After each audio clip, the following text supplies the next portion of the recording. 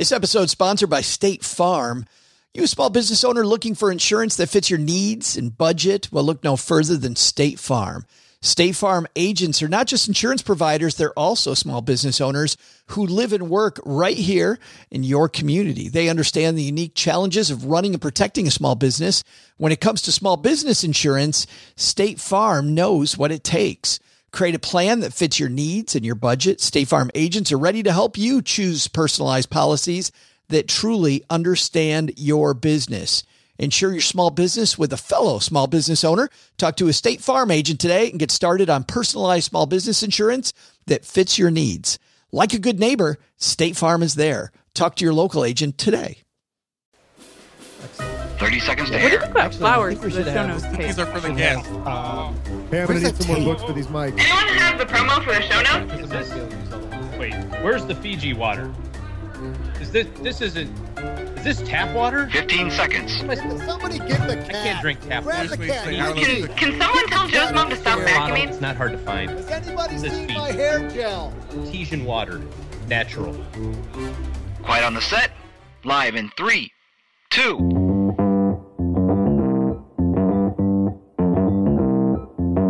Live from Joe's mom's basement, it's the Stacking Benjamin Show.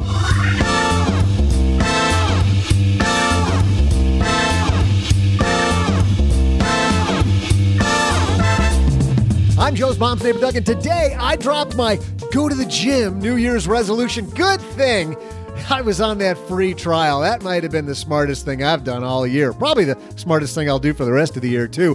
What smart financial moves have you made? Today, we'll focus on all the smart money moves you should make in 2019. Joining us this week on our roundtable are two guests you know and love. From the Afford Anything podcast, please welcome Paula Pant. And from this here podcast, let's give a gentle, discreet, single golf clap to OG.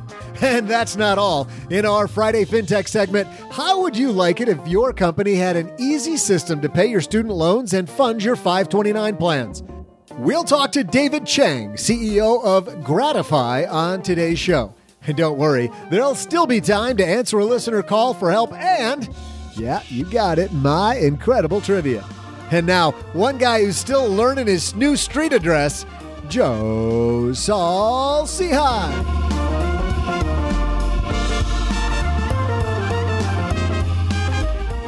I think I'm finally starting to get the address here in Mom's slick new basement. Hey there, Stackers. I'm Joe Saul-Sehy, Average Joe Money on Twitter. Welcome to Friday.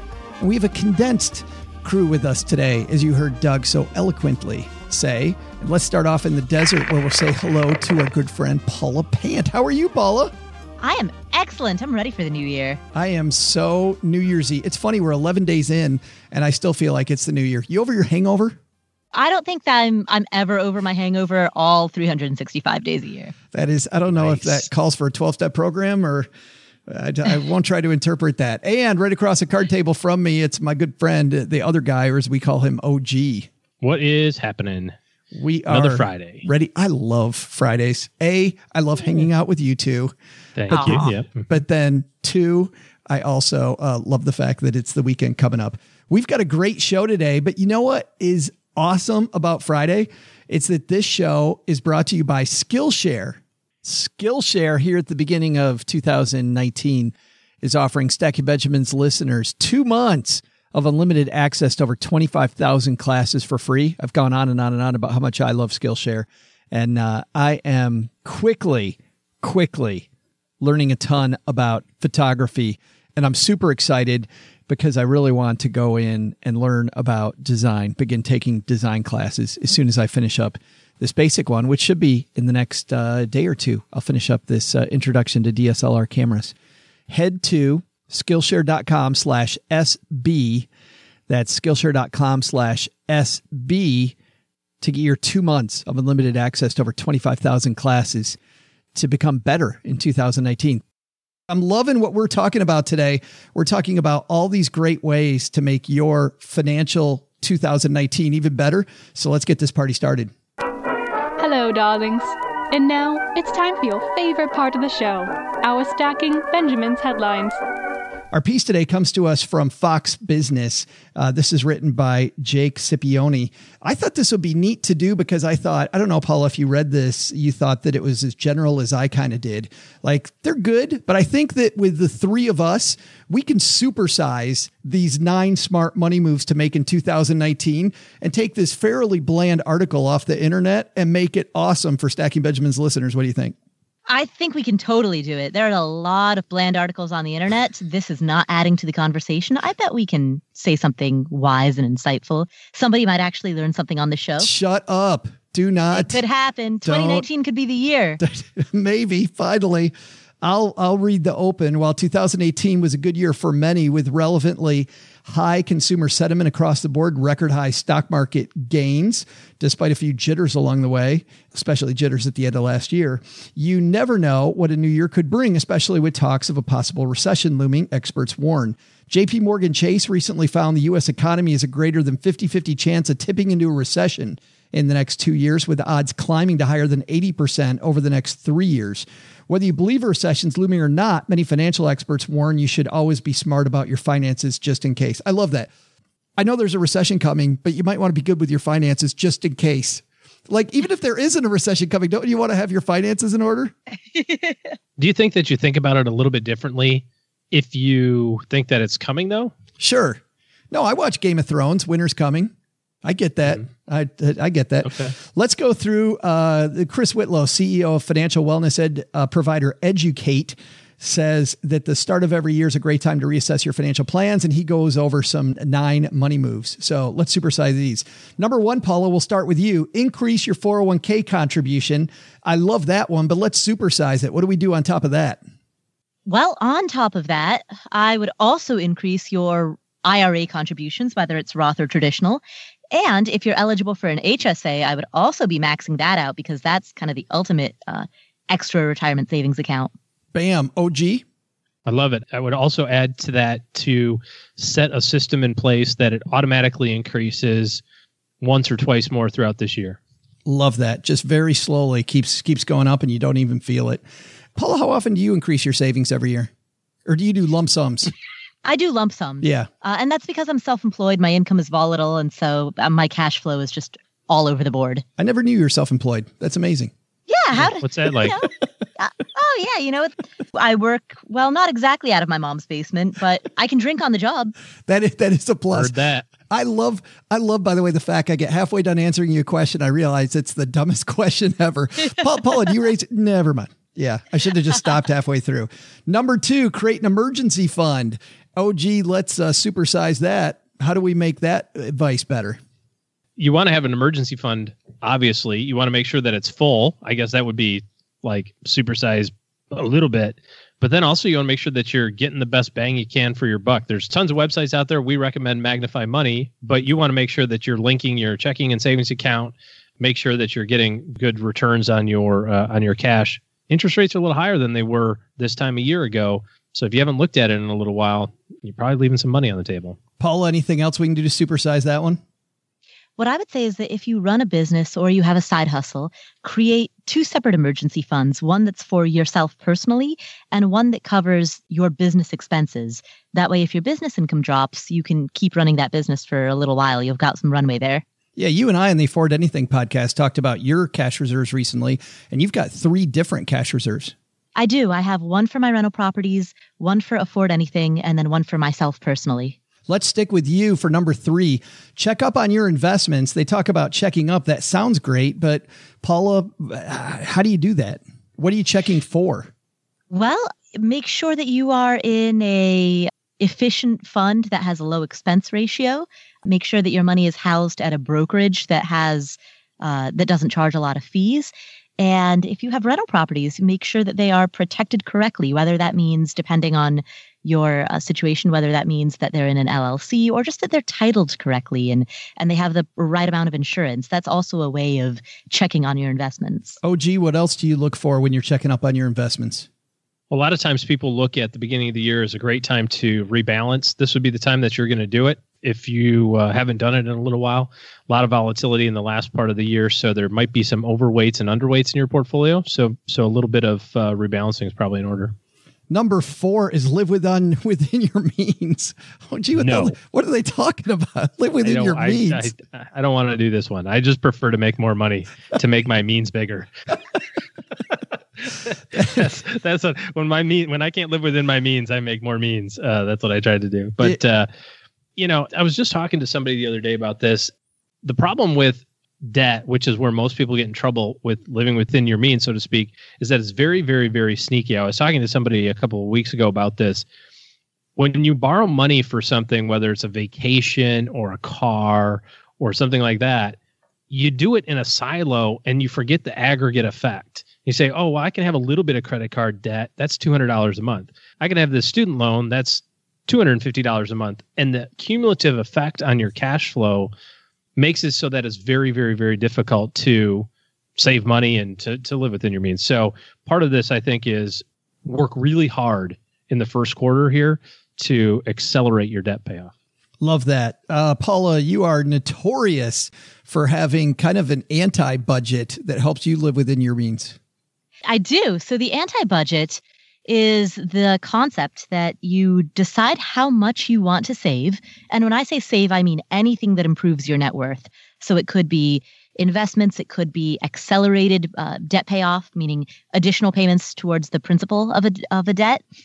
It could be, anything that improves your net worth is what I am referring to when I say save, right? So decide how much you want that to be, yank that off the top, and then whatever is left over is just your free for all. So my feeling is that you don't have to have an excruciatingly detailed line item budget. You don't need to go so granular that you know exactly how much you're spending on groceries versus utilities. Because at the end of the day, as long as you're saving enough, that's the point. We had Michelle Kagan recently on the podcast, and she wrote the book, Budgeting 101 for Simon & Schuster. And it was funny because during the interview, she said she budgets, Paula, like you do. And she's written... Oh, nice. Yeah, but she's written, 300 pages about how if you want to get granular, she goes, listen, getting granular is fine, but don't let perfect be the enemy of good, right? If you want to get granular and that floats your boat, fantastic. It's all in this book. But you know what? Know how you spend money, track your expenses just so you don't go over, but save first. And then you don't really need to budget. Are you familiar with David Chilton, the wealthy barber, the Canadian guy? I know of him, but no. Because he said said not very well. Well, he was big back in the 90s, and he always said budgets are baloney. Save what you have to, and scrap the budget. I mean, it's so funny. So, Paula, you come from a long line of anti-budgeters, apparently.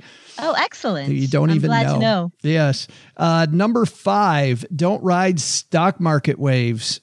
Paula, this is one that I think a lot of people, especially now with so much news about the recession. Yes. Start thinking, what should I do? What should I do? What do you think? Don't try to time the market, because in a recession, things might drop 10%. But what if things rise 10% between now and when that happens? That recession might bring us back to where we are currently today. So just keep on keeping on. And the way that I like to do it is, this is sort of my workaround whenever I'm tempted to time the market. If there is a big decline, then money that I otherwise would not have contributed is extra money that goes in when things get low, right? So I keep my normal contributions the way that I always do them. And then when stocks go on sale or when numbers drop, then I take extra money that I otherwise would have just spent on cat food and shoes, and I put those into additional investments as well. You don't eat cat food out of shoes, do you? That's not how you're saving money, is it? It's ultra frugal. You just gave away your secret. Yes. And see the Amazon shopping cart for Paula. I'm not going to come to you with this one, because all people have to do is remember the last 97 episodes that you and I have talked about, not riding stock market waves. But there was one in here that I wasn't sure that we could do much with of the 9, and it's number 6. Check for cheaper prescriptions. And obviously, Big Pharma's making tons of money off us. But, got any tips on checking for cheaper prescriptions? Well, I really do. It reminds me of this time that my son was having some dermatology problems when he was a baby. Turns out he has a really severe peanut allergy, but we didn't know that when he was a baby. He had just really terrible skin. So the dermatologist says, hey, you got to put this lotion on him 3 times a day. And here's this little 2-ounce bottle. And I said, well, how much is the bottle? And he said, it's $180 a bottle. And I'm going to write you a prescription for 12 of them. And I went, not today. You're not going to, you need to think of a new plan, because I love my kid, but I can't. I mean, I just physically at the time, there was no way I was going to write a check for $2,500 for 12 weeks worth of prescriptions. And like on a dime, he said, oh, well, there's this cheaper alternative I could use. And I'm going, So number one, if you have a prescription, you should always ask your physician whether or not there's an alternative that you could use that's a little bit less expensive, generic brand or something like that. The other thing that is happening quite a bit now is most of these prescription places are going online. So you can bulk order your prescriptions. If you have, blood pressure medicine, you got to take the same pill every day for the next 55 years. Just get 3 months of it at the same time, and you can save a little bit of money by having it auto-delivered. So there's a little bit of ways. And then the other third thing that I have is discount clubs. Sam's and Costco are notorious for having inexpensive prescriptions. So, Paula, you got anything over that? Wow, that was excellent. I've got nothing else to add to that. Yes, I got excellent. I didn't have any of those 3. That was some good stuff. What's up with that, OG? I'm bringing it in 2019. I think 2019 is the year, Paula. You're right. 2019. It is. This is the year. This is the year people learn stuff. Well, let's stick with you then, Paul, for number 7. Avoid buying gas-guzzling cars. Let's do some car advice, though. Car advice from Paula. All right. Number 1, if you buy a car that is 4 or 5 years old, Paula will refer to that as a brand new car, because that is the newest car that anyone should ever buy. If that's a little too Paris Hilton for your taste, then opt for a car that's 8, 9, 10 years old. If that's too Paris. It's a little too Paris Hilton. I love it. You got 3/4 of our audience going, are you kidding me? 4 or 5, and then you said 2 Paris. That's pretty good. Tip number 2, and this is going to sound like a small thing, but it makes a big difference. Keep your tires properly inflated, because that's how you get the most out of your mileage. What I found is that OG rotates the air in his tires once a quarter to make sure that they're properly aired. Well, I take it into a specialty dealership. It's a great deal. It's like a monthly subscription. He only charges me $400 a month to replace the blinker fluid and to rotate the air in the tires. Works fantastic. OG, any other car tips?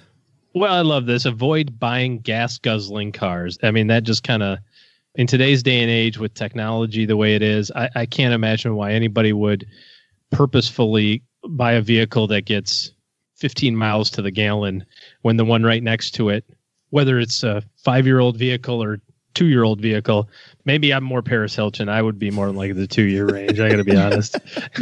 But, when they're side by side and you say, well, this one gets 30 miles to the gallon and this one gets 15, that's pretty obvious. But the exception, of course, is if you need to tow something. Says me as a brand new camper owner. Not a brand new one, but a 1 year. Paula brand new. Yeah, Paula. Paris Hilton.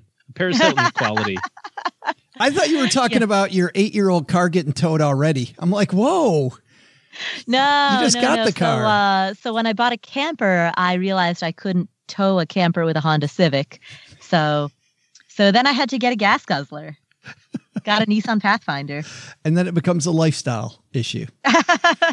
Absolutely. Number 8, shop around for insurance. OG, let's stick with you. It says to shop around, but how do we shop around? Is there an efficient way? Well, I think this is just a little bit of legwork. You kind of pick some big providers and just check your rates against it. If you have an insurance agent, by the way, you have to ask if you're getting the best deal. This is no different than, your cable bill, your cell phone bill, or whatever the case may be. There's a lot of times where things change in your life or change in underwriting standards, and they don't necessarily give you those changes up front. So, ask them, say, hey, am I in the best program for where we are right now from a risk management standpoint?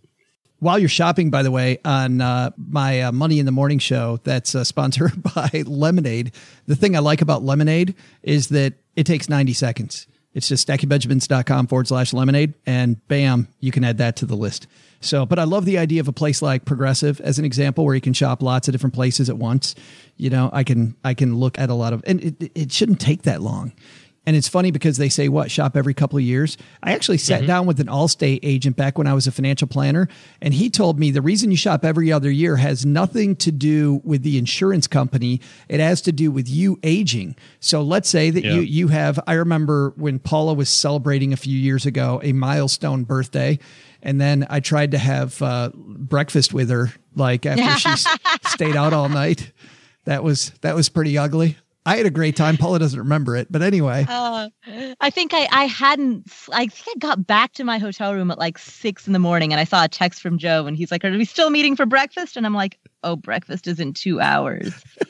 Yeah, I'll be there. You should have said sure. No. You should have said no. But anyway, not that I remember that. Enjoyed it. Yeah, that's been 5 years? Not that I remember it or anything. 5 years later, you're still enjoying the memory of it. That's right. I'm still coping with Paula not remembering our best breakfast ever, but whatever. But when you have those milestone birthdays, they're different insurance agencies. You become in their wheelhouse. So let's say State Farm, maybe you weren't in their wheelhouse. And now, because you had a birthday, now you are, and your rate significantly drops with them. So before, where they might not have been great for you, now they are fantastic for you. So it's not about the insurance company changing that you do it every couple of years, which is, by the way, makes it easier for me to take the time to go shop. Because before I knew that, I was like, nothing's changed for me. Yeah, it's not about you. It's about whose wheelhouse you're in. The other thing that I would add there too is it's not necessarily always about making sure that you have the lowest price either. You want the lowest price for the best results. Good point. If you are woefully underinsured for your life insurance or your homeowner's insurance or whatever the case may be, it doesn't matter how great your insurance rate was if your roof blows off.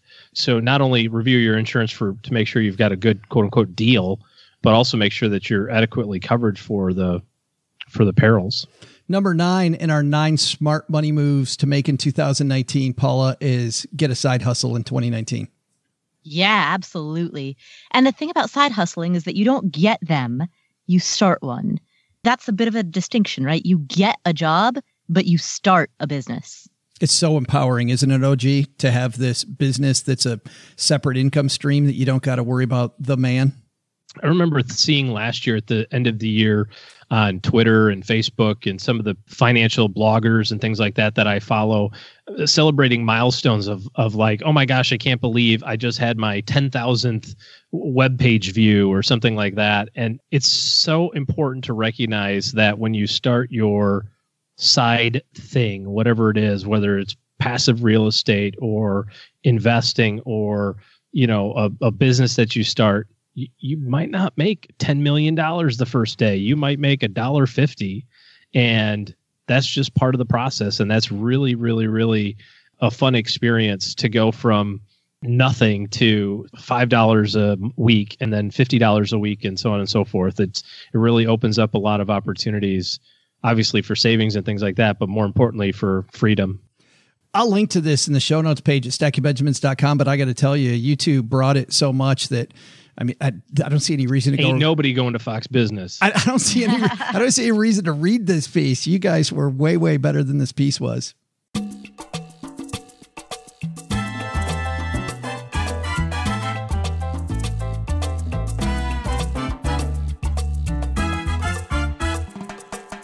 you have student loans when you had your first job, Paula?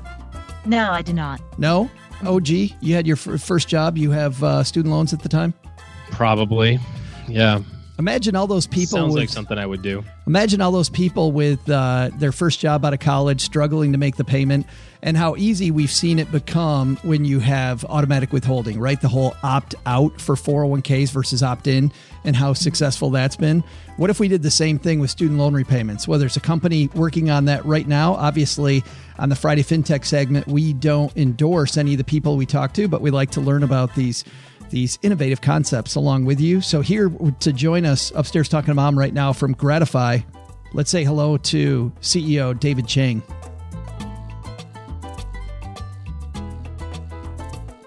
And from Gradifi, walking down the stairs to the basement, our new friend David Chang. How are you, man?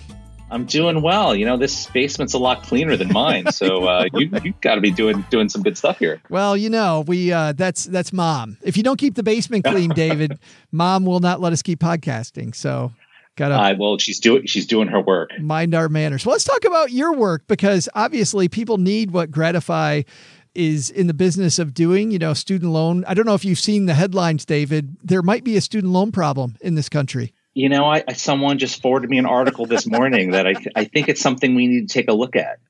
How was Gradifi originally founded? Was it an opportunity that the founders saw in the marketplace, or was it their own personal situation? Yeah, it was interesting. 4 years ago, actually it's coming on 5 years ago now, the founder came across this problem, just part of his day-to-day work. He was working with a handful of Babson students and noticed that unlike when he went to college, the majority of people today are graduating with these massive amounts of debt. And he was blown away by the amount. And the company started just to solve that problem. Now, you've been with the company for, at the time that people hear this, you've been with the company for just less than 2 months. Tell me what excited you about Gradifi and coming on board.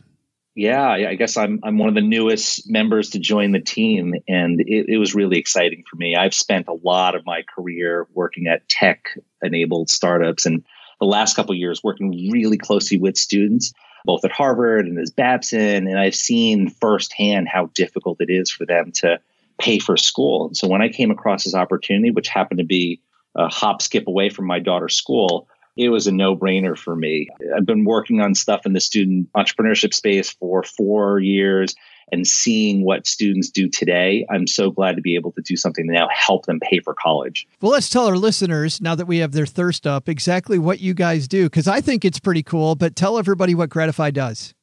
Yeah, it's pretty simple. So we work with employers to help their employees reduce student loans.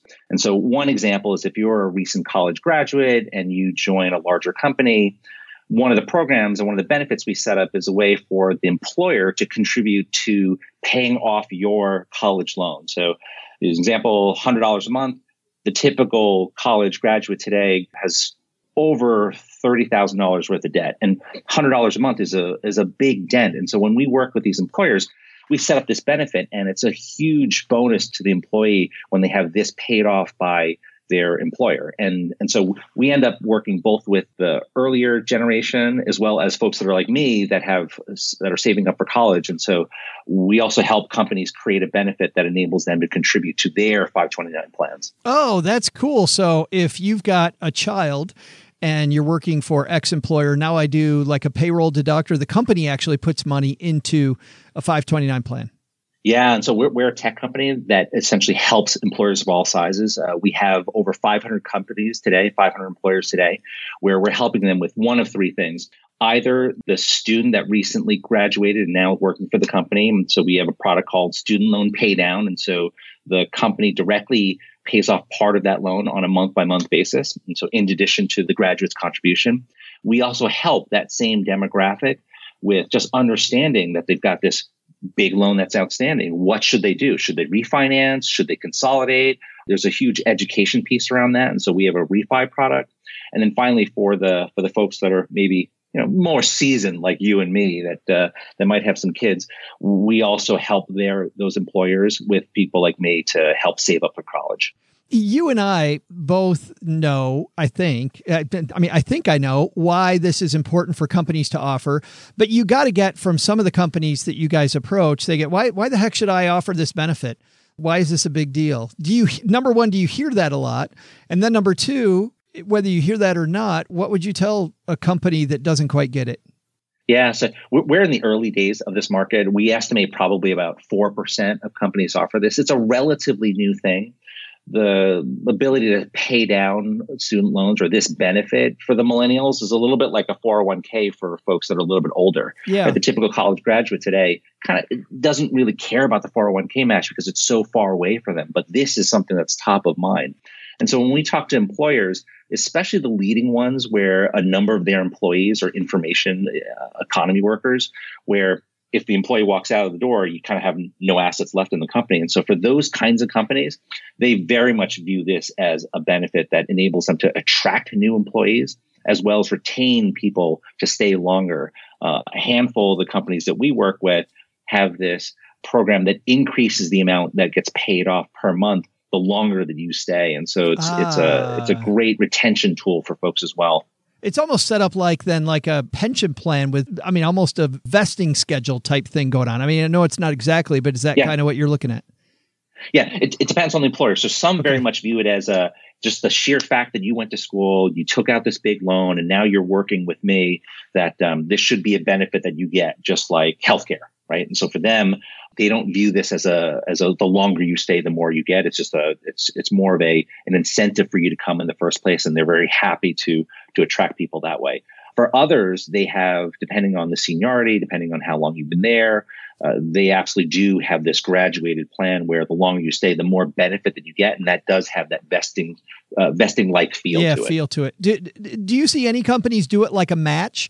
If you put X amount of money toward your student loans, we'll match X percentage like a 401k would, or is that not a thing?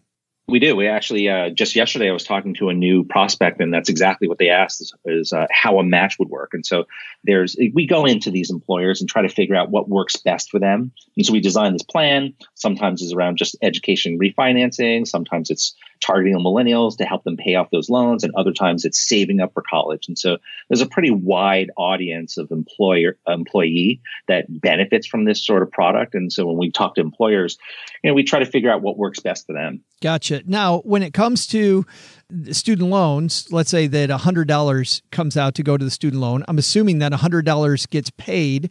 How do you guys make money? Or is it $99 gets paid and $1 goes to Gradifi? Yeah, no, we do everything for free. No, just kidding. Right, right. We do. No, we're in the business of making money as well. So the way that we work with these employers, it's essentially a subscription model. So for every active employee that is on the platform, whether it's the pay down or the save up, we take a couple dollars a month. I see. And that essentially covers the effort to move the money, to administer the plan. In the cases where we're driving education and the consumer or the employee then gets their loan consolidated refinance, we have a bunch of partners that we work with. And when we drive leads that way, we take a small cut of that. Gotcha. And so I'd imagine then 529 plans, you have a stable of 529 plans that you work with. That's right. So by state, so we're not in that business. We're more of the enabler. And so Gotcha. If you're an employee, any state in the country, you can set up and you can connect to your existing 529 plan. Well, the cool thing from where I sit, David, is that it's far easier. I'm thinking about a company being able to do this, offer this on their own without you. And I don't think there's any way they'd be able to do it. I mean, you've already got all the pieces together and know how to connect them. So for me, doing it without a company like Gradifi would be incredibly difficult. Yeah, there's a lot of messy stuff underneath the covers that, frankly, is not the core business that most of our employers are in. And so, we're very much a partner to these employers, and we're excited about what we're doing with them. Now, if I've got somebody listening, and I'm sure we have many listening that are in HR or they own their company or whatever it might be, they're in a position of power, David, how do they find out more? Yeah. So come to gradifi.com to find out more. If you are the owner of a company or if you're an HR person at a larger company, we'd love to work with you to try to figure out how to best help you and any employees that you may have. The nice thing about what we're doing is we're working with over 500 employers, and that ranges from the really big ones to the individual ones with one or two employees. And so the nice thing is that we're helping a really broad audience of people. Yeah. And then if you're not in HR, I think this is the type of benefit where I go talk to my HR and say, hey, is there a way to maybe help me pay down some of my student loans so I can concentrate on work? Yeah, please do. I love that. In fact, that happens quite a bit. Like I'll bump into someone in the street and they'll ask me what I do. And they're like, oh, cool. Can I get that benefit? And the way to do so is just absolutely you let your people officer know or the chief HR officer know.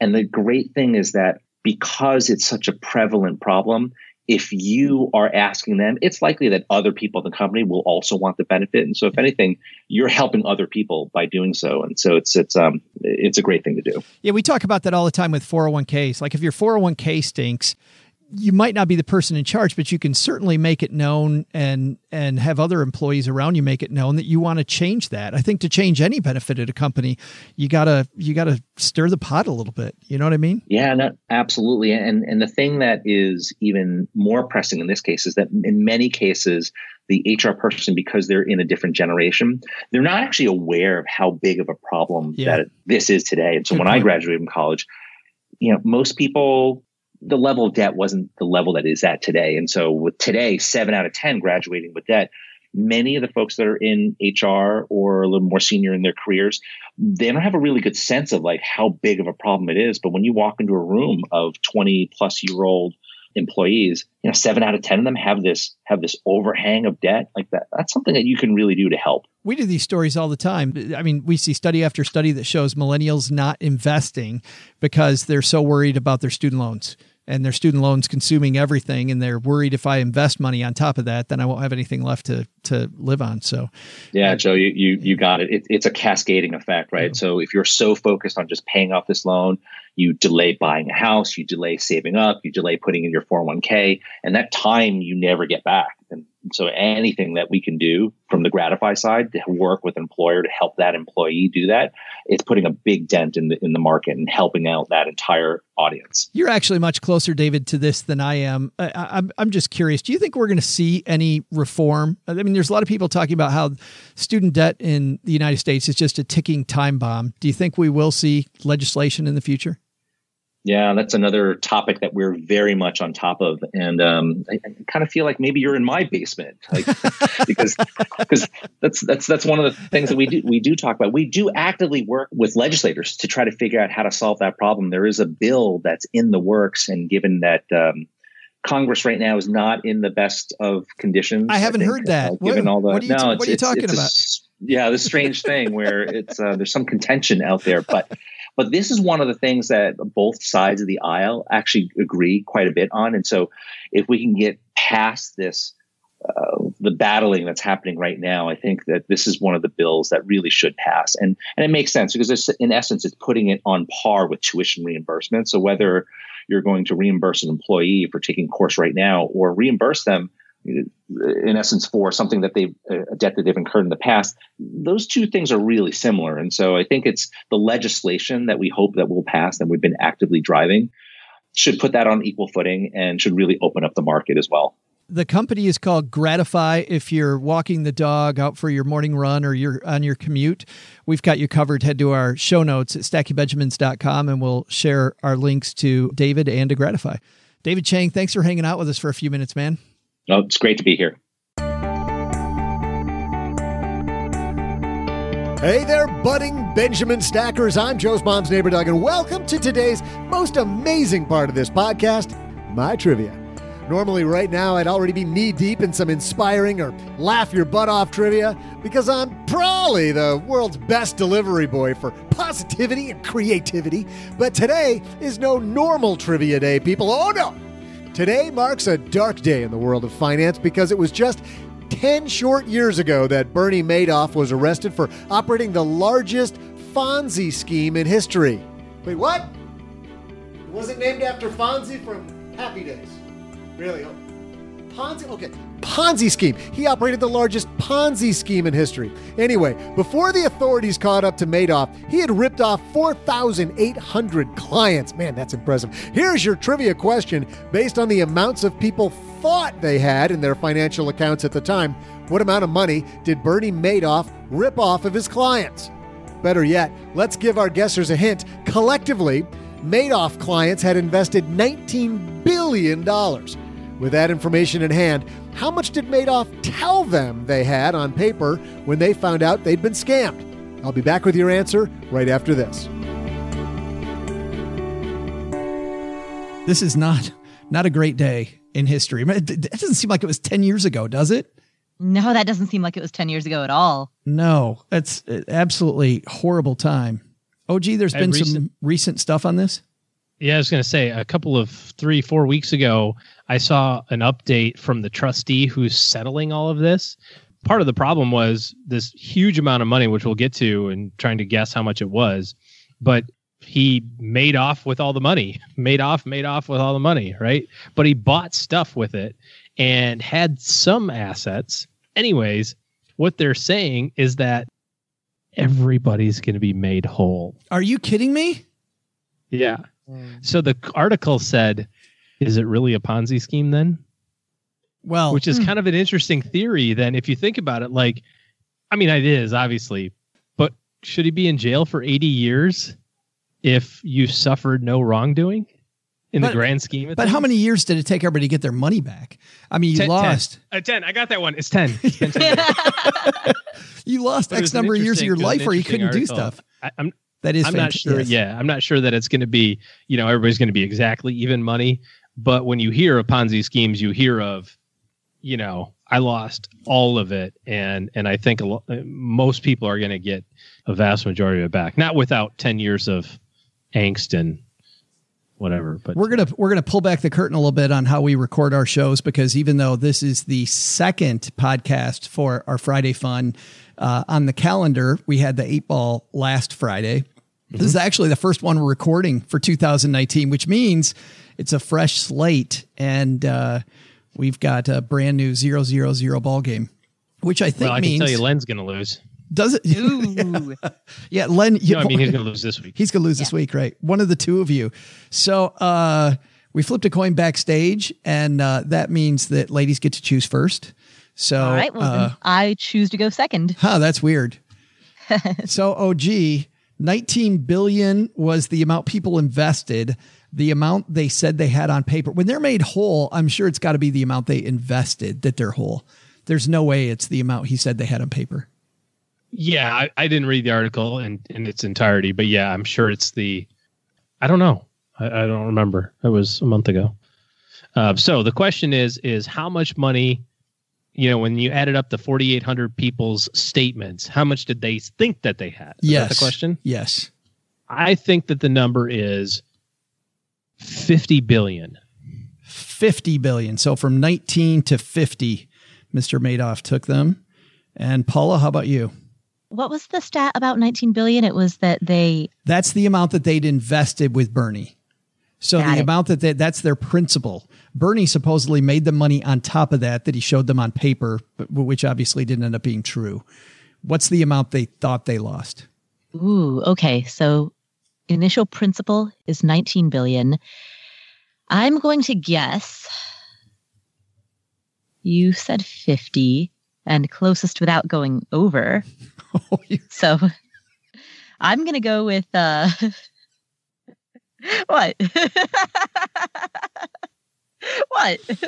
I'm not going to say it. I'll go with 55. Oh, that is so nice of you. I was sure you were going 51. I just saw the hammer coming down. Paula pulled back a little bit on the hammer. But seriously, why higher than 50? Because 50 would only be 2.5xing their money. And I feel like he probably made some bigger promises than that. He made it at least 2.2. Yeah, that big extra 5 billion made all the difference. I thought I'd share with you a little bit more about Skillshare. By the way, thanks to Skillshare for supporting Stacking Benjamins. If you don't know what Skillshare is, it's an online learning community for creators like you or me, no matter what you create. More than 25,000 classes in design, business, financial planning, as an example, and more. You'll discover countless ways to fuel your curiosity, creativity in your career.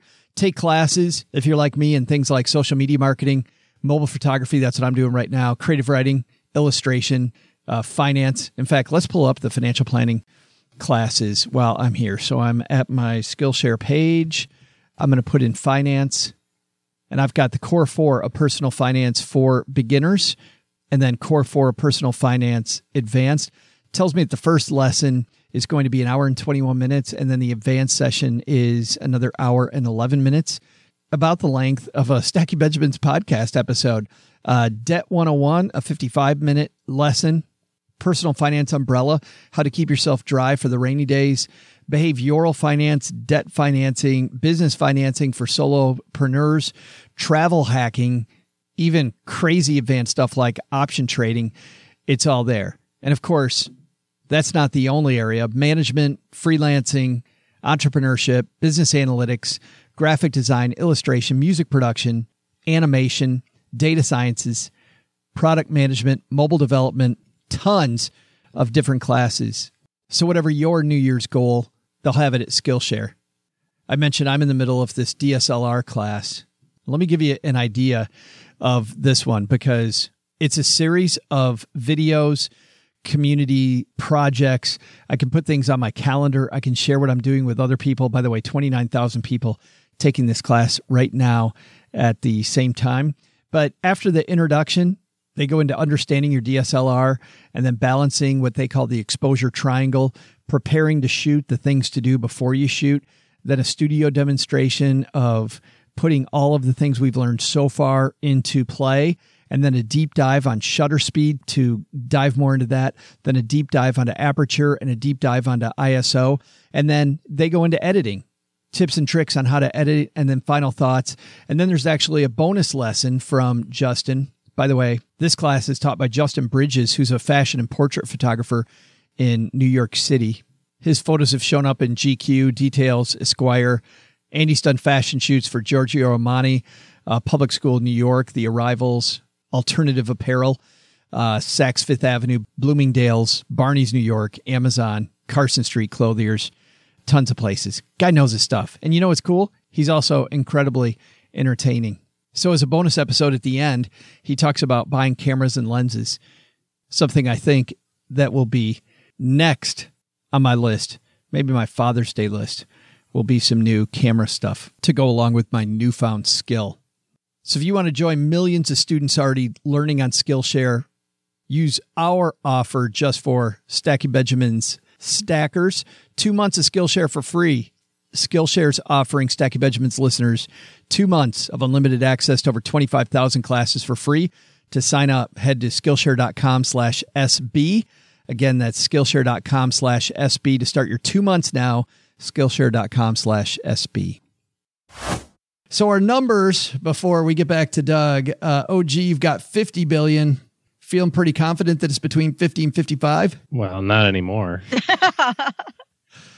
Paula? I'm feeling pretty confident that it's over 55. Well, Doug, take it from here. What do you think? Welcome back, Trivia Masters. I'm Joe's mom's neighbor, Doug. While these two know-it-alls were out there deliberating, I was busy looking up more information on Madoff. And do you know when he's scheduled to be released from prison? It's pretty much tomorrow, November 14th, 2139. So, got that to look forward to. Anyway, here was today's trivia question. Based on the amounts he told them their accounts had grown, how much money did Bernie Madoff's clients think he'd ripped them off?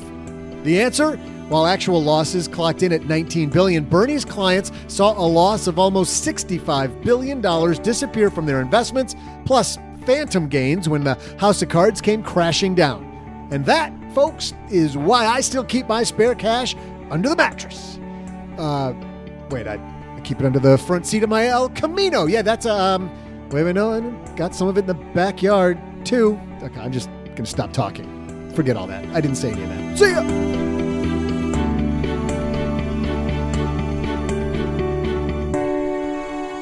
Not a good idea to say where you've hidden your money. But Paula gets off to an early 2019 lead. Congratulations. Woo-hoo! This is the year. This is going to be the year. Well, and you know we play for that big prize. Oh, yeah. A high five. Yes. It's going to be 2 times the prize we had last year. A high 10, I guess. Yeah. Well, I did look up the article, by the way, while we were waiting for Doug to recite his soliloquy there. And yeah, you're correct. They're getting close to recovering 19, the original deposit amount. They said that they're at about 13 billion right now, and there's more to come. Wow. You know, pocket change to a guy like you, I know, but for the rest of us investors in Madoff, it's nice to get a check from time to time. Hey guys, let's take out the magnifying glass and help somebody do better with their money. Today's hotline call comes to you courtesy of magnifymoney.com. When you head to stackingbenjamins.com/magnifymoney, you find that those financial products you use every day, they're nowhere near best in class. Over 92% of the products available online are all ranked at magnifymoney.com. Head to stackingbenjamins.com/magnifymoney for more. And today we're going to put Ryan's letter under the magnifying glass. Ryan says, I'm in my third year of college. I'll be starting a full-time job in biomedical engineering at a mature startup upon graduation. About $48,000 starting out. After saving my 6-month emergency fund, I plan to continue to live a college-like frugal lifestyle and pay off my student loans, $23,000 in 18 months. I've worked out what my budget will be and it's attainable. I've been discussing both personal finance and paying off student loans with some friends. And a few people have mentioned it may be more advantageous to put that money into my Roth IRA rather than paying off student loans, a quote, good debt around 4% interest. What are your thoughts? Should I go for the minimum payment, max out my Roth while time's on my side and my quote, last double will come a little sooner when I'm getting closer to retirement? Thanks for all the commentary and not teaching me anything. Best, Ryan. Paula, we talk about the last double a lot here on this program. Are you familiar with that terminology? No, I don't listen to this show. That's exactly what I thought. That's good. And the other listener doesn't listen that hard either. But, you know, you've got the rule of 72 where your money doubles. And right. So it's not about the short term, but the quicker that you start investing, the more time you have for that last double going from $1 million to $2 million or $500,000 to $1 million or 250 to 500 or whatever it might be. You know, you want that last big double to happen as quickly as possible. So he's talking about, should I make that last double more quickly by starting earlier? What do you think? Here is what I think. So he's talking about paying off $23,000 in 18 months, which means that on average, he would be saving $1,277 a month, just shy of $1,300 a month, right? So the contribution to an IRA maxes out at $6,000 per year. So if he contributes $1,277 a month, that means that in a little over 4.5 months, he will max out his IRA, which means he can spend the first 4.5 months of the year maxing out an IRA and the remaining 7 months of the year, 8 months of the year, paying off his student loans. But then he's got that takes him to 24 months out that he pays it off, right? The 6 months that he's putting money in the Roth IRA, which means he's a year in, which means there's another $6,000 contribution this year. That pushes him out to 30 months instead of 18. Wait, no. So he would 4 months out of the year times 2 years. So that's 8 months. So instead of paying it off in 18 months, he would pay it off in... Oh, I'm sorry. You're right. It's 4 months, not 6. Right. Yeah. So that's 22. So instead of paying it off in 18 months, he would end up paying 26. it off in 26 months. Yeah. Oh, gee, you like that strategy?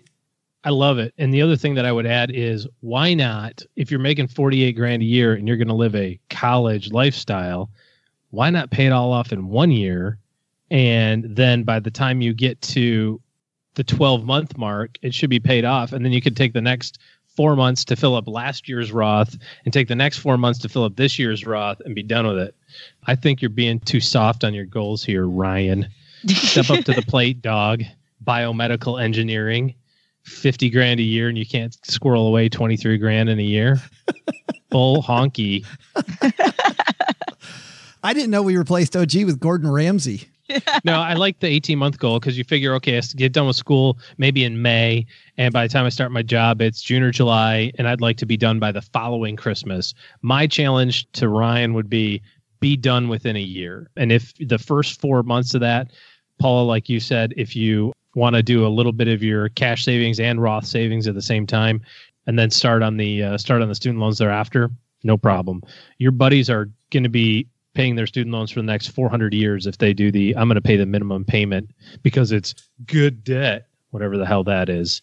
So still pay it off really fast, but if it takes you 20 months instead of 18 or whatever. So you know, Paula, I was just joking with OG, but this idea, seriously, if he's going to be frugal college lifestyle, why not push yourself to do the really hardcore thing and just get it done?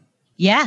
Yeah. There's absolutely something to be said for that. So if I were to take that strategy of like really go college lifestyle, really live as cheaply as you can and try to get this done as fast as possible, then what I would do, assuming that you're graduating in May and you start your work in June or July, I would still max out the Roth first, given that that's based on calendar year. And yes, you have until the tax filing deadline of the following year, so April 15th of the following year, to make contributions to the previous year. So That gives you, if you start your job in June or July, it gives you a little under a year to be able to max out your contributions for that year. But just get it done first. That way you know your Roth for that year is taken care of. Because the thing about your Roth eligibility is, in terms of contributions per year, is it's use it or lose it. Yeah. If you don't make contributions in 2019, you can't roll over that missing amount to the following year, right? If you miss the window of opportunity for 2019, it's gone. Here's what you do, Ryan. I'm going to supersize that even more. When you get done doing OG's hardcore thing and actually pay it off in like 7 months or 8 months, quit that. How much is he making at that job? Like 48 grand. Quit that job making 48 grand. Start a blog where you brag about how you paid it off so quickly. Tell everybody, work 50 hours a week on the blog, telling everybody now you're retired and you don't have any student debt. It's exactly what you do. And you made it. You made it. Yes. Oh boy. Wait, Ryan, I do want to actually throw in something else. And it kind of goes to what Joe is saying, which is that your income in the future is likely to be higher than your $48,000 that you're making right out of college. You've got a job in biomedical engineering, not underwater basket weaving. That's a high demand industry that in which people often get high salaries. So you are most likely in the lowest tax bracket that you will ever be in, assuming that you don't do the early retirement thing. And even if you do, most people who do the early retirement thing end up working and making oftentimes more money in their retirement than they did in their career, because the type of people who quote unquote retire early are the type of people who are ambitious enough to then go cash up in their next project. Thanks for the question, Ryan. And I apologize. I couldn't help it. I love poking my blogger friends a little bit. Do it, man. If you've got a question for the show, head to stackybenjamins.com. Ryan, unfortunately, isn't taking home a t-shirt because he didn't call the Magnify Money line, but stackybenjamins.com/voicemail if you'd like the greatest show on earth money, Stacky Benjamins money t-shirt, if I can actually get those words out. That's going to do it for today, guys. OG, what do you got going on the rest of January besides hanging out with Paula and Len and I? Well, very nice of you to say. Next week, I get on an aeroplane and we get to go to the Caymans, and we're going to I feel so bad for you. I know. It's going to be really tough. It's this big food and wine festival there, which is going to be fantastic. I'm really looking forward to it. It's our first time going. Latter part of January, I get to go to Los Angeles. Wow. For a couple of quick days. And then, real charmed life I live. Now, by Caymans, is that Caymans, New Jersey? Is that what that is? Yep, it's exactly where we're going. Well, I don't know where that is, but yep. I heard it's beautiful in January. Yeah, it sounds awesome. New Jersey's beautiful every time of the year. All year long. All year long. Paula, what's happening at Afford Anything this month? On the Afford Anything podcast, we have an interview with Chris Hogan. Who wrote the book. I know, right? So, in fact, I interviewed him twice. So on the Afford Anything podcast, you're going to hear not one, but 2 interviews with him on the same episode. So that episode just aired, and we will soon, if you subscribe to the Afford Anything podcast, you will hear a very, very heartfelt interview with a woman by the name of Paulette Perhatch. I won't give away her story, but it speaks to the emotional impact of managing your money and your life. And we just had, obviously, Paulette on the roundtable here with you this month. Were you on that episode, yes. Paula? You were on that episode. Making the rounds. Yes, fantastic. Well, yours sounds a little more serious. We had a lot of fun with Paulette, and she's crazy fun. And we mean that in a great way. She's awesome. That's going to do it for today. Guys, let's send it over to Doug. Doug, what should we have learned today? So what did we learn today? First, take some advice from Paula and OG about great money moves this year. I hope you were writing those down. Second, worried about your student loans? Ask your employer if they plan on working with a company like Gradifi. By making your student loan payments easier, it might help the burden, at least slightly. But the big lesson? Do not broadcast the location of your money stash on air. My Sizzler money has vanished. Oh, gee, I'm pretty damn sure it was you too, by the way. Oh, wait, what's this in my shirt pocket? Okay, never mind. Sorry, buddy. You're off the hook, man. Special thanks to David Chang. Find out more on Gradifi at gradifi.com. That's gradifi.com.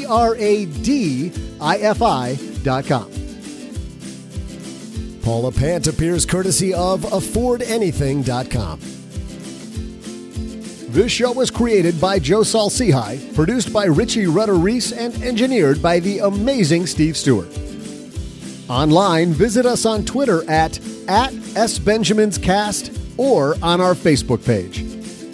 I'm Joe's mom's neighbor, Doug, and I just jumped the shark. SB Podcasts may receive payment on the show from sponsors and guests in the form of books, giveaway items, discounts, or other remuneration. There's no way you would take advice from these dorks, but like Joe's mom always says, don't take advice from people you don't know. This show is for entertainment purposes only, and before making any financial moves, consult with a real financial advisor.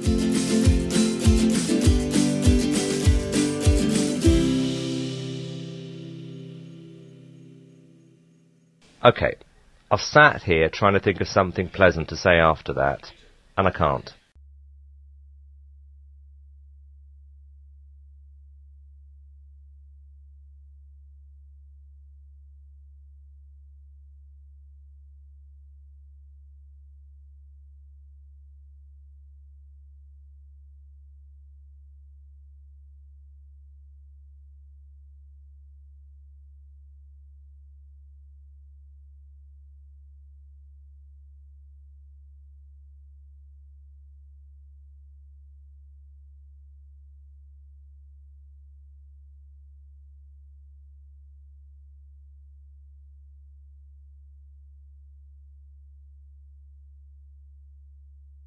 Welcome to the after show, the part of the show that doesn't exist.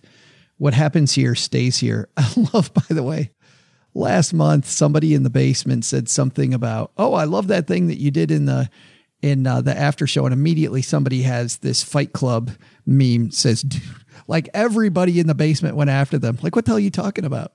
I love it how we now have like our henchmen who will take off your kneecaps in our Facebook group.